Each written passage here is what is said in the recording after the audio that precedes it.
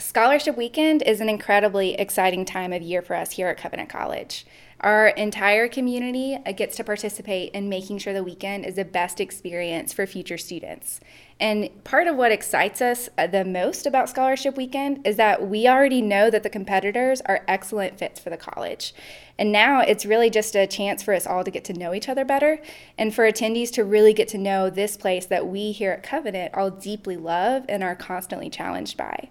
Scholarship Weekend attendees are going to have the chance to meet with faculty, both one-on-one and in group settings. They'll be able to attend real classes, get to discuss hard questions with fellow finalists, and really ultimately assess for themselves whether or not Covenant and all of the people that make up this institution is the place that they want to be shaped by.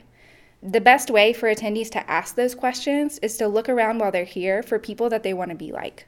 We ask that they ask tough questions of our students, staff, and faculty. Attendees are going to be staying with current students while they're here, so we encourage them to ask their hosts and the hallmates of their hosts what it is that they love about this place, and even what it is that is hard about this place.